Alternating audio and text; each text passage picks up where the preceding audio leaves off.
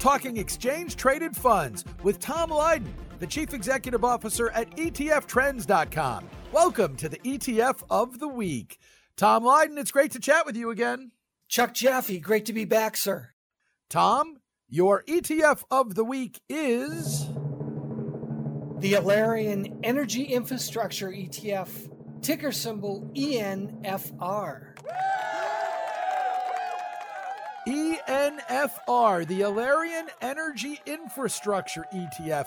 An interesting pick that, oh, by the way, gets off the chart Lipper leader scores and the rest. So this is a fund pretty well established with a great track record. Why this fund now? Well, we're looking at energy prices, Chuck. I know it's been a cold winter back in the Northeast where you are, with prices continuing to tick up there. And as we look at energy and the infrastructure aspect here in the U.S., these midstream companies transport, process, and store different types of fuel. And it's a crucial role, but it also generates predictable fee-based revenues.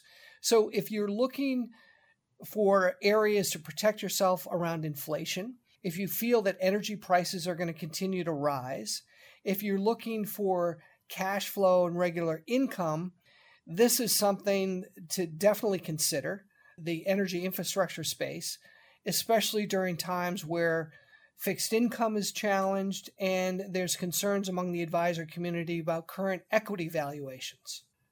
When we're talking energy infrastructure, we are talking what would be considered midstream companies. Again, that's the companies that are transporting the oil. Is this a case of you'd rather own the toll takers than the explorers and the producers? It is to a certain degree, Chuck. And the great thing is it's not just crude oil that's going down these pipelines, it's natural gas as well. So whatever side of the fence you're on, it's got a little bit for everybody. And that's really, really important. The plumbing of the energy infrastructure within the U.S. is key and critical, and these companies are behind it. These companies are also generating a pretty nice yield, above 6.5% the last time I checked. So obviously, yield-hungry investors are going to want that, but it's not as great a real return given how high inflation is. So what's the expectation here in terms of how much of the total return will be based on yield versus based on stock price growth? Chuck, you're being a little bit picky here. You know, when you're saying, hey, inflation's at 7 and you're getting 6 on a yield, you're not really cutting it.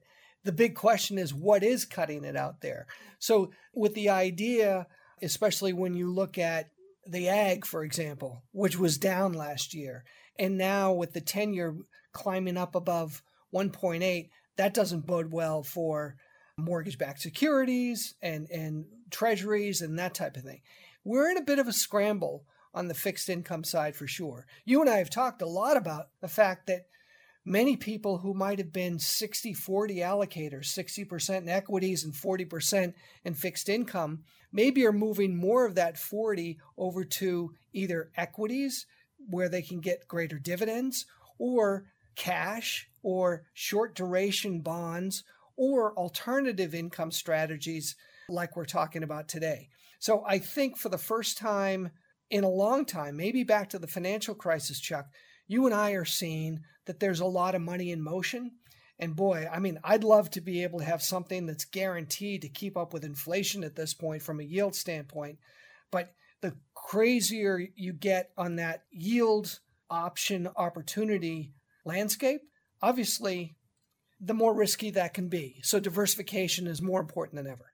I'm not being critical of the yield, Tom. Anything that's paying 6.5%, I think you can sign me up for it. You just want to make sure that you're actually still going to get a real return beyond that, if that's what you're going for.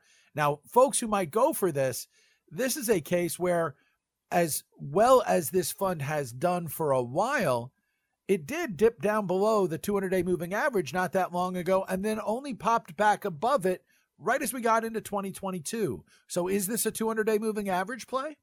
I think it definitely could be, Chuck. And yes, if you look at any area of the marketplace that got damaged more than others, it was energy during COVID. It suffered greatly.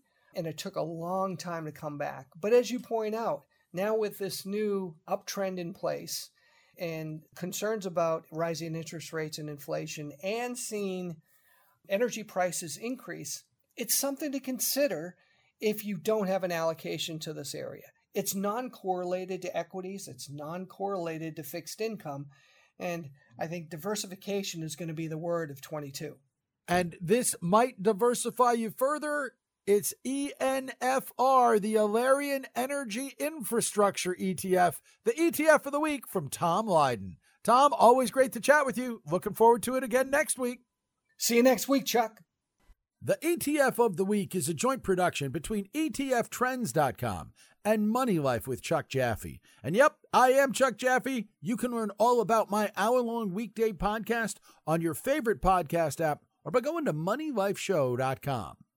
To learn all about exchange-traded funds, there's no better place than ETFtrends.com.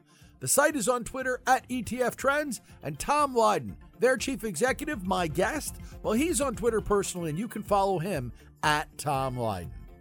The ETF of the week is available for you every Thursday. We hope you will follow along and make sure you don't miss anything by subscribing via your favorite podcast app. And if you have time, we'd love it if you would leave us a review, because they really do help. Until next week, and on behalf of Tom Lydon and ETF Trends, I am Chuck Jaffe saying, happy investing, everybody. We'll see you again next week.